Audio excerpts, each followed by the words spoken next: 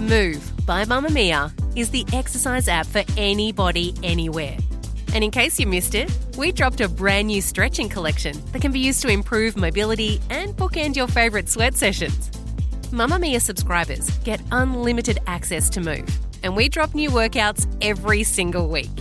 If you're on the hunt for movement that makes you feel good, head to move.mamamia.com.au and use the code MOVE10 to get $10 off a yearly subscription.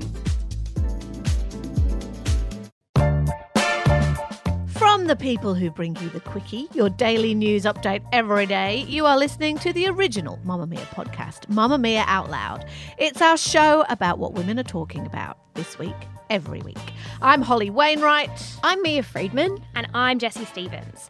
We're going to be talking about whether the millennial sex recession is actually real and if social media has made all social occasions far more awkward. But first...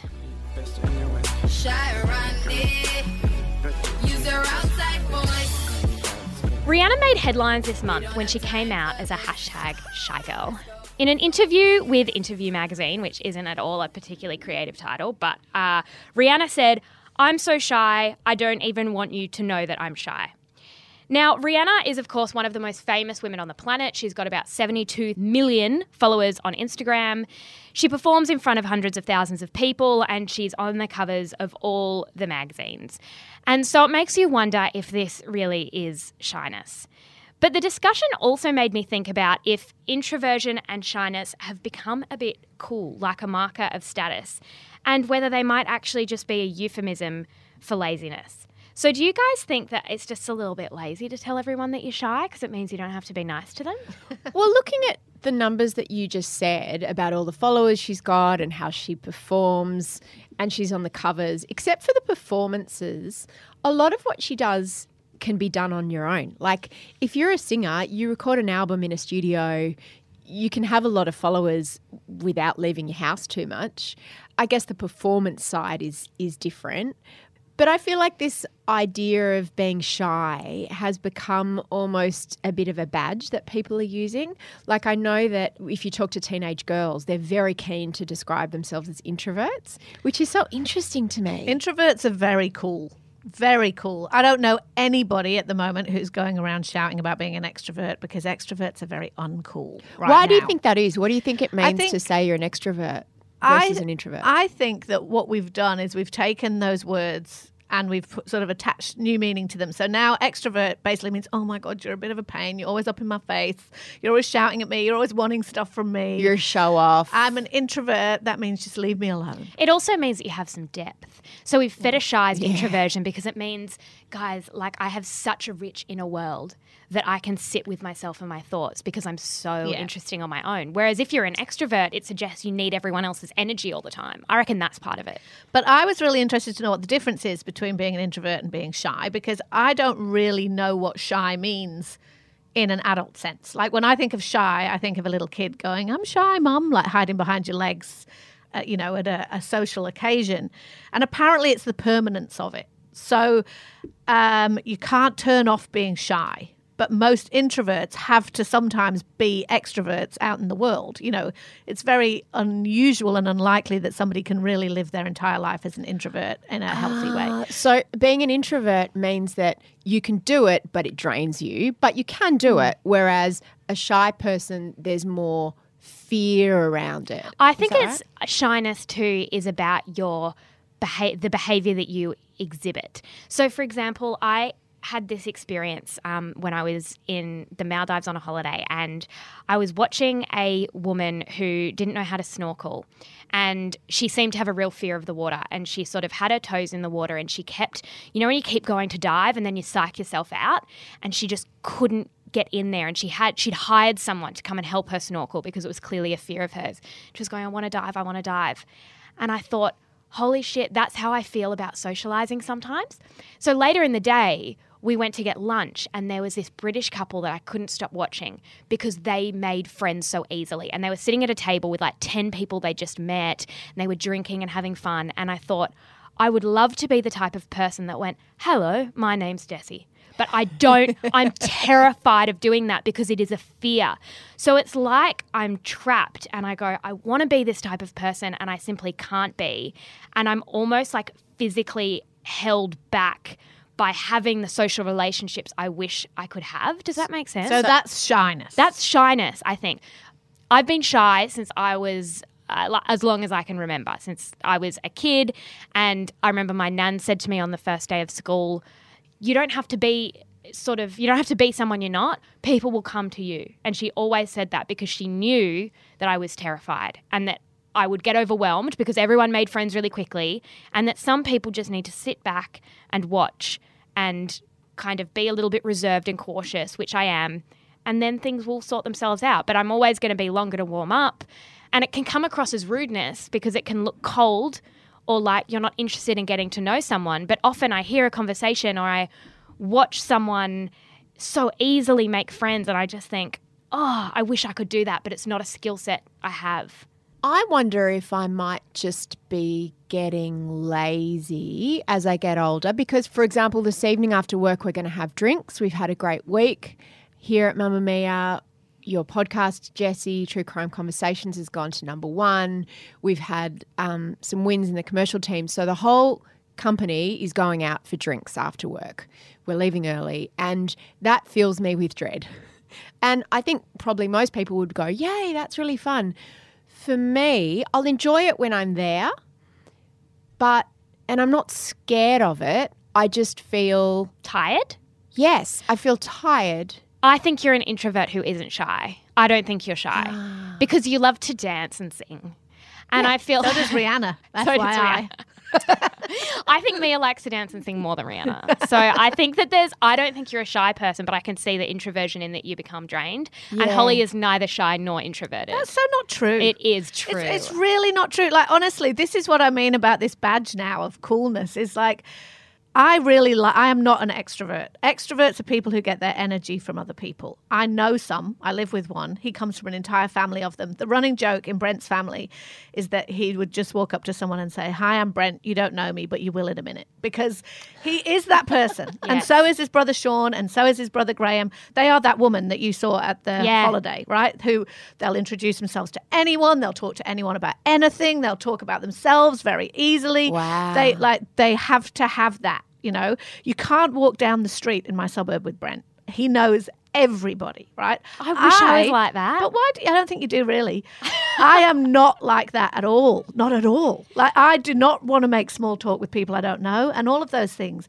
But the thing is you have to make yourself do that because there's this thing called manners, right? Oh, no. And it's like, I think that our obsession with introversion, people are using it as an excuse to just avoid situations that make them uncomfortable. Now, we all sometimes have to be in situations that make you uncomfortable. So it's like we were talking this week about the new button on Uber that means you can, I don't know if you can do it in Australia or if it's coming or whatever, but in America, that you can select don't talk to me. Basically, you can select hand in face, don't talk to me. Now, I don't like talking to people in Ubers. Nobody does, really. But when you think about that, it is so abjectly rude to say to somebody who is performing a service for you and spends their whole frickin' day driving people around, don't talk to me, don't look at me, do you think I'm interested in your life? Like, there's a certain level of small talk that is about politeness and showing somebody the respect of, I want to know your name, your story, who you are. I don't want to talk to you for 20 minutes because I've got work to do, want to listen to podcasts or whatever, but there's a line here somewhere that we're all trampling over because we're so in our own world because we'd rather be looking at our phone than anything else, that we're saying, I don't want to talk to you. I don't know. I think it's more difficult. It's an excuse. I think it's more difficult for some people than others, and I'm really hesitant to pathologize it because we talk a lot about things like social anxiety. I don't think I have social anxiety. I don't think that's what it is. I think I am shy. And I think, actually, that shyness is incompatible with the modern world in a way it wasn't 100 years ago. No, because now you've got your phone. You don't have to ever talk to anyone. I disagree. I think in a world of networking and personal brand and all that kind of stuff and open plan offices, all that, I think that you have to... That shyness doesn't work in that context. And I think you've got to... I disagree. I agree with you, Hole, because I think that so many... modern phenomena come down to our phones, as you say, Holly, and our inability to sit with any level of discomfort. Now, human interactions, going to drinks with people, it's very messy. It's very... You never know what they're going to say. You never know what they're going to say. Sometimes you might get stuck talking to someone boring. Sometimes you might say something stupid. It just might be uncomfortable. And that is a part of life. Navigating that is a part of life. But we have become so stubborn and so resistant to feeling any form of discomfort because we can live in this controlled way behind our phones. We don't even have to have the discomfort of answering the phone and not knowing who might be on the other end. No. We're told when our phone rings, and if it says, no caller ID, you don't answer, you don't have to. So that idea of the messiness of human interaction, that's what socializing is. And I think that I know for me, I used to be much better at it. And I think it's a muscle like anything else. It is a muscle, but I also think that you walk into a kindergarten class and you go, oh, that kid's shy, that kid's not, right? And it was perfectly acceptable for me to be shy at 5. It was a little bit cute. 28, not cute, not acceptable. It becomes interpreted as rude, which is really, really hard. And I've spoken about it on the podcast before where people come in and maybe I don't say hi and maybe I don't ask the right question and maybe I struggle with eye contact or whatever. And they think I'm being standoffish or cold when it's actually a personality trait that I don't think is particularly well understood, which is shyness. And I wish we talked about it more, and the fact that people who are shy often really don't want to be shy. They just don't know what to do. I love that point. I love it because it's so true. And as I've got to know you and other people but I don't think that's true for everybody. I don't think all the people who are going around saying, I'm an introvert, so I don't want to come to your party.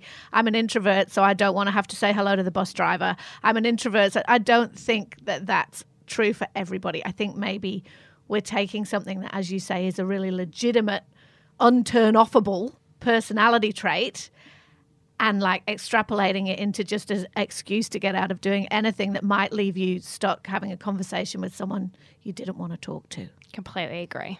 Mamma Mia out loud! Let's talk about sex, baby. Let's talk about Jessie, apparently you're not having very much sex. Oh, goodness. Who told you that? It's Friday. We have to go there.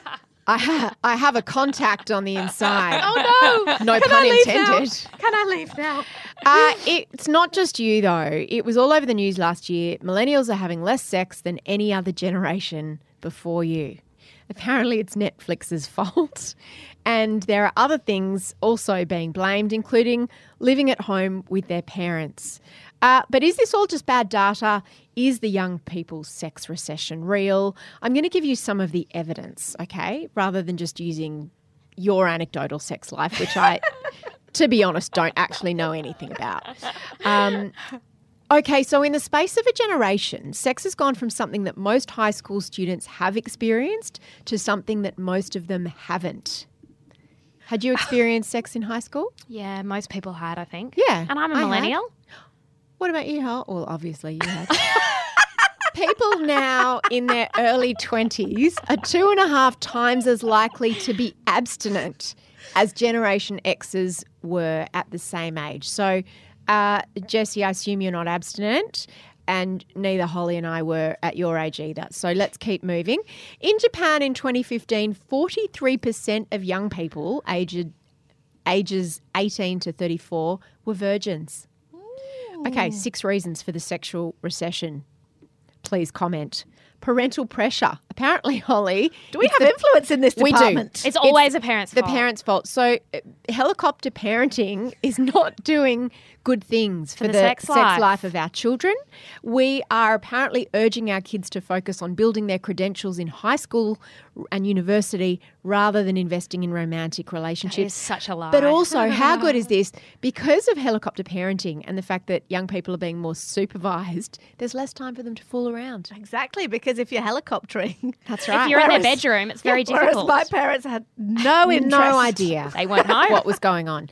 Second reason, bodily self-consciousness, distraction, sleep deprivation, and other sources of inhibition. So there are lots of lifestyle factors, things like negative body image, sleep deprivation, digital distraction. All of these things are very bad for your horniness. That millennials think they're the first generation with body issues? Well, no, but also anxiety and depression are on the rise among young people, and antidepressants can also lower your sex drive.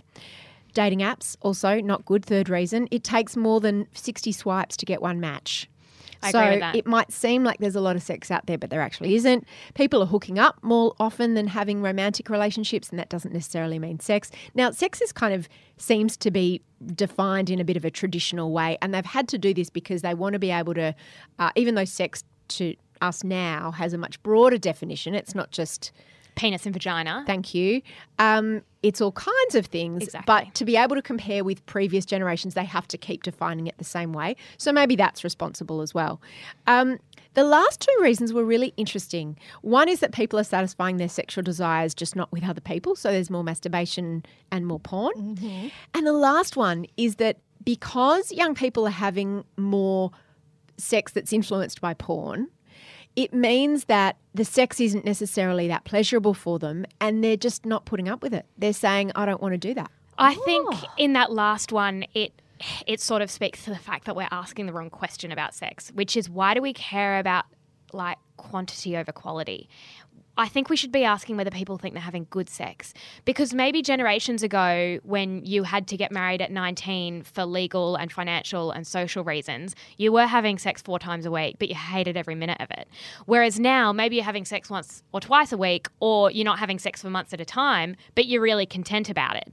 Because I think the hookup culture thing has a lot to answer for, because I don't think people who are on dating apps who are going on dates every now and then are having good sex. And the data suggests that. Like women, I think, orgasm 10% of the time, which I think is even maybe an overestimation. And even men, it's saying like 30%. So you don't have good sex with someone you just met generally. Do you know about that? Leah and I are casting our minds back and going, oh, jury's out on that. I remember having sex with someone you hadn't been with for 20 my years God. plus. That was terrible. I think that it's that maybe, you know what, maybe that's where the porn stuff comes in. Maybe people think, like when you have sex with someone for the first time and you don't know each other very well and you don't know what you like, I think that might be where the I'm in a porno comes from, and then things start happening that neither of you are really enjoying, like the cat person story or the Aziz Ansari, that kind of bad sex. And I think that's another really good reason to celebrate a sex recession, if indeed there is one, if millennials are having less sex than we were. I reckon to that last point, women are saying no more often. Yes, exactly right. And I think probably with Gen X and with baby boomers, we had sex that we didn't really want to have just because we felt we couldn't say no. This makes me very sad. It makes me If that should make you happy. No, that point makes me happy, right? That idea, if it is indeed that the reason that there are lower levels of sexual activity is because women have more agency to be able to say no, then that's great. But I would question the idea that teenage girls aren't just as horny as teenage boys and young women aren't just as horny as young men. And I was been reading all about the sex recession too, and I was very encouraged by the articles that were saying we don't think it's real. We think it's a glitch in reporting, as you were suggesting also, Jessie, and also that the definition of sex, because apparently there has never been a more experimental generation than the millennials, because there's so much structure and stigma around what sex is and who you can have sex with has gone. You know, there's never been more acceptance about people's sexual preferences and sexual orientation. And that encouraged me because I just want the young people to be having the sex. I want the young people to be having lots and lots of excellent sex with the people that they want to have sex with, and as many of them as they're happy to have sex with, if that's what they want. Listen up, because kids. when you're old, you're too bloody tired. No, Holly. Why? Why is more sex better? Go and have sex for me. No, we're busy. People are busy and they've got stuff going on. No, I really like your point about it's not about quantity, it's about quality, of course. But there is a correlation between quality and quantity, because if you've met somebody and the sex with them is amazing, then you're having it all the time.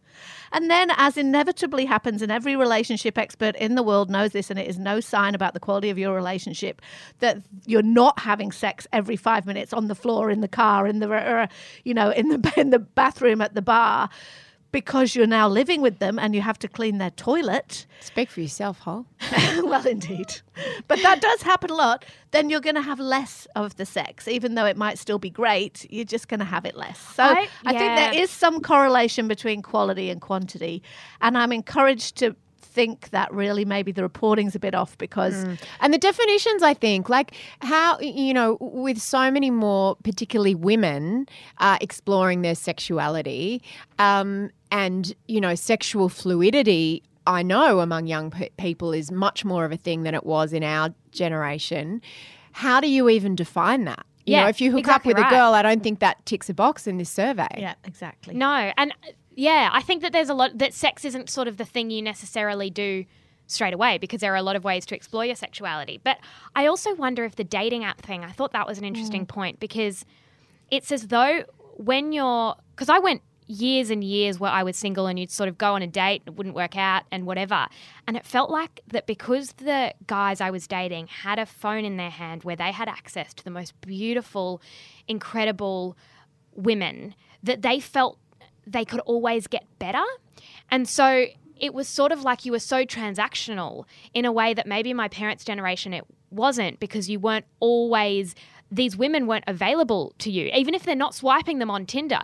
Not in such a tangible way. I mean, you always knew cerebrally that, there were lots of other women out there that the guy could be with. But they weren't in your phone always. No. And so I feel as though if you're a woman who's a little bit like, you're not Cindy Crawford or something, then they have access to all of these women and you're kind of just filling the space and that's not going to be good sex. But then let's face it, those guys, I mean, also it's a stereotype about guys to imagine that they're sex shopping and women aren't, but also a lot of guys do not feel like they will have just as many insecurities on that app as the women do. They'll be they'll be thinking, well, I could never get her and I could never. I mean, it just has made that whole thing very transactional. But I'd also argue that was always there. It was just there in another way. It was there at the student dance and it was there at the bar and it was there, every environment where young people are going to get together. There's a sexual frisson and there's an element of where am I going to, who am I going to pick and who's going to pick me? I think that's always been there. Is the moral of the story, go out and have sex, just make sure it's good, make sure you're being safe. Yes. And consent. Consent's important. That's a nice point. Very. Mamma Mia Out Loud. Mamma Mia subscribers, you've been asking and we've been listening. Now you can get all of your exclusive subscriber audio on Apple Podcasts. That includes everything from bonus episodes of your favourite pods to exclusive segments to all of our audio series. To link your Mamma Mia subscription to Apple Podcasts, open the Mamma Mia Out Loud page in your Apple Podcasts app and follow the prompts or head to help.mamamia.com.au.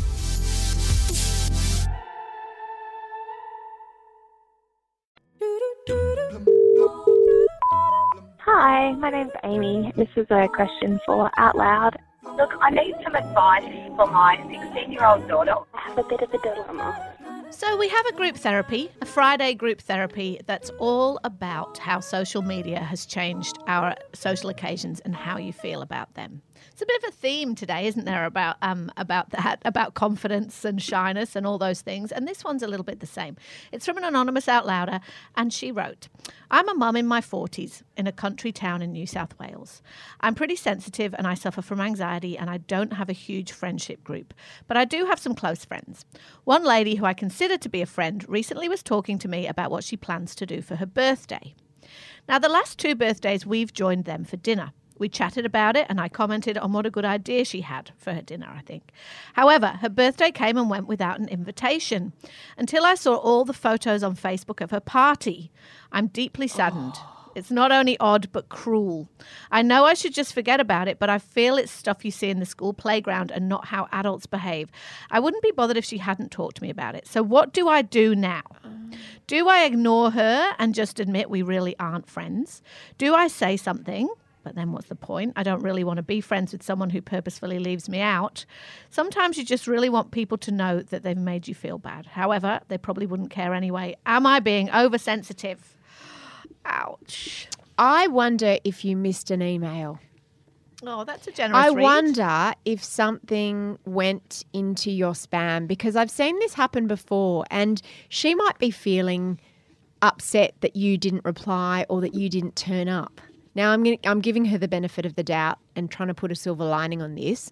It might have just been that she didn't invite you, but I always think that it's more likely to be the stuff up, not the conspiracy, because if you live in a small country town and you have joined them for the last 2 dinners and she did talk to you about it, it doesn't add up.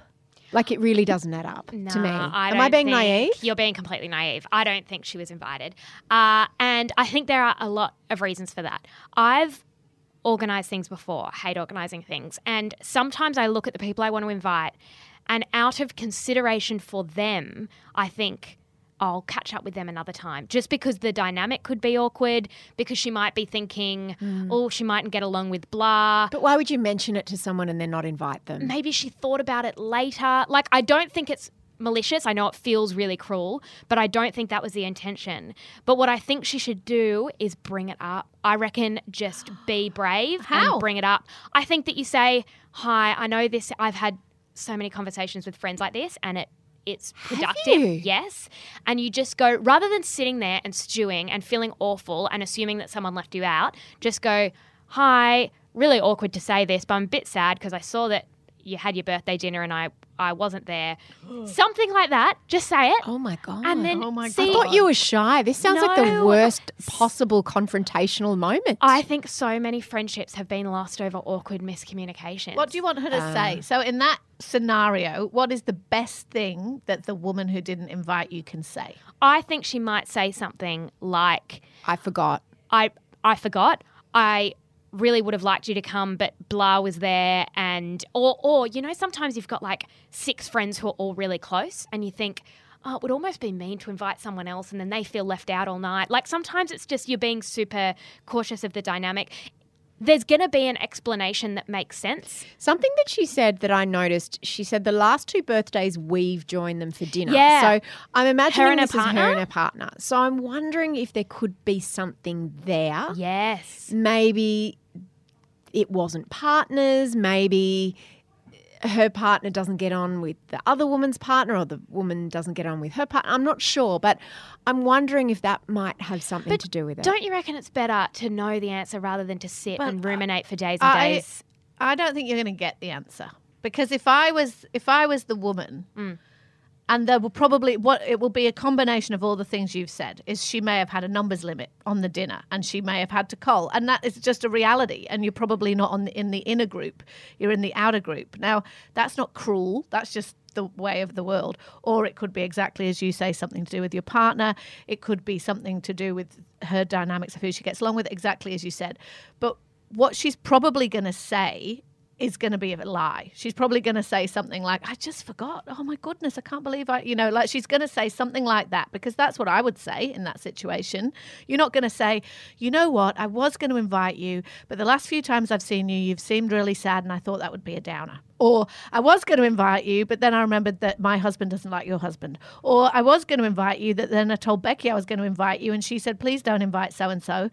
Like that, she's not going to say that, because people don't say that. Now, I'm not saying, of course, to our listener that any of those things are true or the reason, but whatever the real reason might be, you're probably not going to get it from the confrontation. So I think you've just got to move on, like shake it off and move on, and just, you've got that in your head now that you're not the person I thought you were. We're clearly not that good of friends. So, but what a shame to lose that. And what if it was a misunderstanding? Yeah. That's a risk. But if it was a misunderstanding, she knows. Like I would, she but would she bring it up doesn't know. because she knows that her birthday party was on Facebook, presumably. So she knows that our listener knows that the birthday party happened. See, this is the real problem right here, is that in the age where every occasion is on social media, Yes. suddenly the obligations on both sides of a social engagement have changed, because you know that people's feelings will be hurt when they know that they weren't invited to your party. You now are more obliged to widen the invitation group, because most people are not horrible people and they don't want to upset and offend people, but they've just got real boundaries on how many people they can have at their parties or you just don't take photos. Have you guys, I was going to say, have you been to a social engagements where it's no photos? Yep, because someone I'm with was meant to be somewhere else that night and cancelled last minute because they wanted to do this instead. And they go, I can't be on social tonight. Yeah. Happens all the time. It's particularly brutal. I've heard this a lot from parents of girls because girls are so much more active on social media. There'll be a party and once upon a time you probably wouldn't know about the parties you weren't invited to. It wasn't your friendship group. But now if you're on Instagram, it's everywhere. And not only do you have to be at home on a Saturday night, you have to see everyone else having this great time. So it can be really brutal growing up. I remember being with my school friends. I was invited out to dinner one night and I went. And then I think a photo went up and another friend said, I saw that and like it upset me. And she was really open about it. And I said, I didn't organise it. I felt weird that you weren't there. I didn't really understand. I kind of thought you were going to be there until I got there and you weren't. And I was so glad I got to have that opportunity because otherwise she would have stewed and assumed, like think about how you catastrophize and you think, oh my God, they've been going out for dinner, just them for all these years. I thought I was everyone hates me. And then you start doing this thing. Whatever this woman is thinking about herself and how unlikable she must be is worse than the truth. So I think that's why you just go to the source and go, I don't want to live with this anxiety. Just tell me what it is. I would die if somebody came up and did that to me. I would die and I would never tell them the truth. No way. And I think I'm a nice person, but there's just a million reasons. I don't know. I think it's weird. I think that maybe the best thing we can all learn and also what we can teach the young people who are going through exactly what you said, Mia, which is that you're not going to be friends with everybody and you're not going to be invited to everything and you're not going to be, and you're just going to have to be okay with that. Like I have to be okay with the fact that I might see somebody's dinner and I'm not there. And I'm not saying this directly to this listener because she's talking about how she's been dealing with anxiety and all these things. And I know how it can be a really big deal. But I think in general, in this world where we're constantly having shoved in our faces all the things we're not doing and not invited to, we have to get comfortable with it. Otherwise, our whole lives are just going to be an anxious mess. I don't think anyone's ever going to be comfortable with being left out. It's one of the worst feelings in the world. What would you do? Come and tell us in the Out Louders group on Facebook or you can dial the pod phone on 02 8999 9386. It's Friday, and that means it's recommendations time. What have you got for me, Mia Friedman? I have got 2 beauty products this week. One is a concealer because I have got very dark circles under my eyes and I've been going through a lot of concealers trying to find one that doesn't get in all my creases. Is that like as in an under eye concealer specifically for that? They are the hardest product to find. I'm exactly in the same place. I'm on the edge of my seat. Yes, because this is a fun new thing. When you get older, not only do you need to cover the things, you also need it to not go in all the cracks. Yep. I have found one and I have good news and bad news. It's one by MAC. It's called the 24-Hour Smooth Wear Concealer. Is it in like a little vial thing No, almost? okay. Okay. It's got a wand, so it's kind of a similar shape to a mascara tube. Okay, because I got the vial one, wasn't impressed. So this sounds better. No, it has on a wand and you dab it under. And what I've been using is, those makeup sponges, which I'm obsessed with. Yeah. At Priceline, I bought a little set of them that has tiny ones, like small ones that you can use under your eye. So I dot it under my eye and then I blend it with a little sponge, or you can blend it with your finger. The bad news is that it smells quite strong and chemically. I know exactly the smell. But I'm overlooking that because it is, I think, the best concealer that I've found. And I reckon I've tried 6 or 7 just this year looking for the right one. It does last a long time and it doesn't go into all those little fine lines. Is it sort of creamy? Like what's the consistency? Yeah, it's creamy. It's creamy because that's the other thing. When you get older, you can't have anything too dry. Yes, I've found that too too. greasy. So many concealers I've gone through, and then you're like, I look worse, and it looks bad. So no, it's called. I'll put a link in the show notes, and I'll pop it in the Facebook group. Max 24-hour smooth wear concealer. The other product that I would recommend without any disclaimers is a mascara.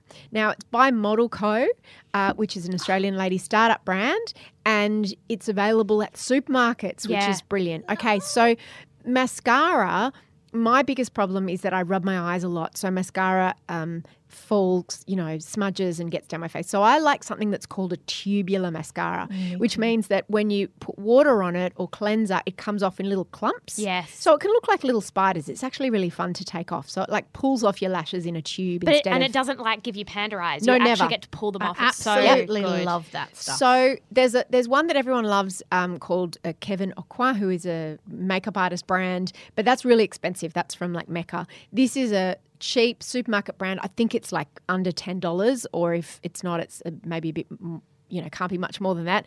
And it is brilliant. So it's a tubular mascara. It's called Model Co Lash Extend, and it's not clumpy, because my big thing at the moment is I hate clumpy mascaras. See, I adore that mascara. It's my favourite too, but I can never, ever, ever find it. I haven't been able to find it for 6 months. So next time you see it, I'll grab an get extra me one. because I'm hunting for that. At my local Woolies, it's there all the time. Do you know why you might not be able to find it? Because they've changed packaging. It used to be in a hot pink tube. Now it's in a white tube. But it's the same mascara. I used to have that pink one. Great. yeah, they've mascara. repackaged it. Awesome. I'm going to recommend a podcast, and it's not about murders. It's called, have you guys ever listened to Reply All? Yes. Okay, so I thought it sounded so boring because it's about tech and it's like the internet. I was like, that's just not up my alley. And then I started listening to an episode called Permanent Record. It is so good. It's about this person goes through 5 people who have a permanent record on the internet of something that they did or a photo or whatever that has haunted them for years and years. And the stories, some of them are really funny, some of them are really sad. And I was gripped. It was so clever. It's so well done. And every time you listen to an episode, you're like, I'm not going to care about this. And by the end, you're just so into it. So that one's called Permanent Record. It's funny you say that. I subscribe to Reply All, but I don't often listen to it. But I listened to that one. Yeah. And it was talking about how now, obviously, people are putting a lot more things on the internet, but this isn't about things that you can take down yourself. It's about things that are put up that are then out of your control. And it was saying that one of the things is that a lot of people enter sort of contests where they have to record a video or upload a photo with a hashtag or whatever it is, and that then becomes the property of, it's out there. Vimeo or something, yeah. You've lost control. So there are these people who applied to be in like The Bachelor or something, and they had to upload a video, and now it lives on the internet. And it's from a time when I don't think we realised how long the internet was going to last. And so a lot of people, like what I did during MySpace times was unforgivable, but we had no blueprint for the fact that that image would live forever. It's terrifying. What's your reco, Holly? So I'm recommending a podcast too, and it is a Mamma Mia podcast. It's not even a new one, but I've been meaning to recommend it for weeks because it is one that I can't stop thinking about. So, Lady Startup Podcast, where Rachel Corbett interviews inspirational lady startups. Award-winning. Yes, it is the award-winning Lady Startup Podcast. Had an episode, it's a few weeks ago now because we're out of season at the moment, so it was about 4 weeks ago, with this amazing Australian woman that I'd never heard of called Melanie Perkins. Now, she started Canva. Now, anybody who, works on the internet a little bit would know what Canva is. It's basically like a graphic design tool for dummies. And the idea is that anybody can make beautiful invites, beautiful Facebook headers, beautiful anything. And it's drop and drag and it's really easy to use. And anyway, it's free. I don't know how she makes money. I had absolutely no idea that this thing that I've been using to make invitations and whatever was started and run by a woman from Australia who is so young. She is still in her 20s and that business is now worth billions of dollars. And the reason this interview is so good, because I'm not an entrepreneur, like it's not that I was listening to it and going, me too, I'm going to go and start an amazing graphic design business and be a billionaire. The story of how she did it and being this kid, basically like this kind of almost clueless graduate and going to Silicon Valley and sitting down across from massive investors who she needed to invest in her company. It's just a brilliant story about resilience, confidence, what she learned. She's literally sitting down with the kind of people who invest in some of the biggest tech businesses in the world. And she's like, so this is my deck. And they're going, your deck's a bit shit. And she's like, yeah, well, and she's like, and so the next time I made sure my deck was much better. And then it's not decks anymore. And it's just an amazing story of resilience. How does she make money? Like, how do you make money? They make money because you have to pay for certain elements of it. Yeah. But also it's an interesting distinction because that company is worth billions of dollars. Right. And it's called a unicorn, which in Silicon Valley, there's not many of them, hence the name. And it means it's a company that's valued at over $1 billion. There's not many of them at all. So that's pretty impressive. Her offices, I think, are just around the corner from here. Wow. She's still in her 20s. It's just such an amazing success story. I loved that interview. I mean, Corbett's a great interviewer anyway, but that one was particularly great. And I keep thinking about it and I'm like, I must recommend it because I bet there are lots of other people out there who are like, what? Such a lesson in chutzpah. Is that how you say it? It is, Holly. That's a Yiddish word. Chutzpah means like guts, doesn't it? Yeah. Like courage and self-belief, I suppose. And then she talks about the culture of her business now and how she's had to grow really quickly and how she does that. And yeah, it's just remarkable. Absolutely brilliant. Lady Startup, you'll find it in your Lady Startup feed. And it's the one with Melanie Perkins from Canva. Okay, thank you so much for listening to Mamma Mia Out Loud. Please pop into your podcast app, wherever you listen to this, and leave us a rating and review and tell us what you think. Also, tell us what you think about anything we've discussed today, about shyness versus introverts, about whether or not the young people are having sex, sending pity letters to me for saying that I think the young people should be having sex. I want people to jump in and defend shyness. Shy people unite. Shy people don't like posting in Facebook groups, but please jump in and let Holly and Mia know that shyness is real. It is real, I know. And if you've got a better concealer that Holly and I should try, and Jessie, let us know about that as well. We're always down to try new products. Because I spend silly money on them and then they don't work. They So work in the shop, yeah. and then you get home and you're like, this is not the product I trialed. please tell us. This episode of Mamma Mia Out Loud was produced by Elise Cooper, and we will see you on mamamia.com.au.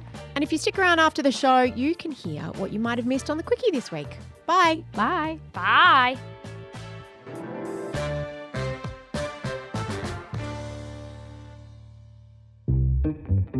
It's been a big few days on the Quickie. We spoke with one of the first responders from 9/11, John Field, to find out why the death toll's continuing to rise. Everything in the buildings were pulverized. There were no phones, there were no computers. Mercury, lead, benzene. There were hundreds, if not thousands, of toxins in the air that day. We ate there, we slept there, we cried there, we worked there, we went to the bathroom there. We were exposed. We found out a bit more about the new laws that'll help Aussies die with dignity. A life with dignity must involve a death with dignity, and I feel that if my mum had that option, the end of her life, and therefore her life would have been completely different. And we spoke with Gwyneth Paltrow's very own intimacy coach. In my workshops also, nobody gets undressed. There's no funny business. There's no touching, no nudity. It's skill development so you can do it with your own partner at home in privacy. To hear the episodes in full, you can head to mamamia.com.au/the Quickie or subscribe in your favourite podcast app.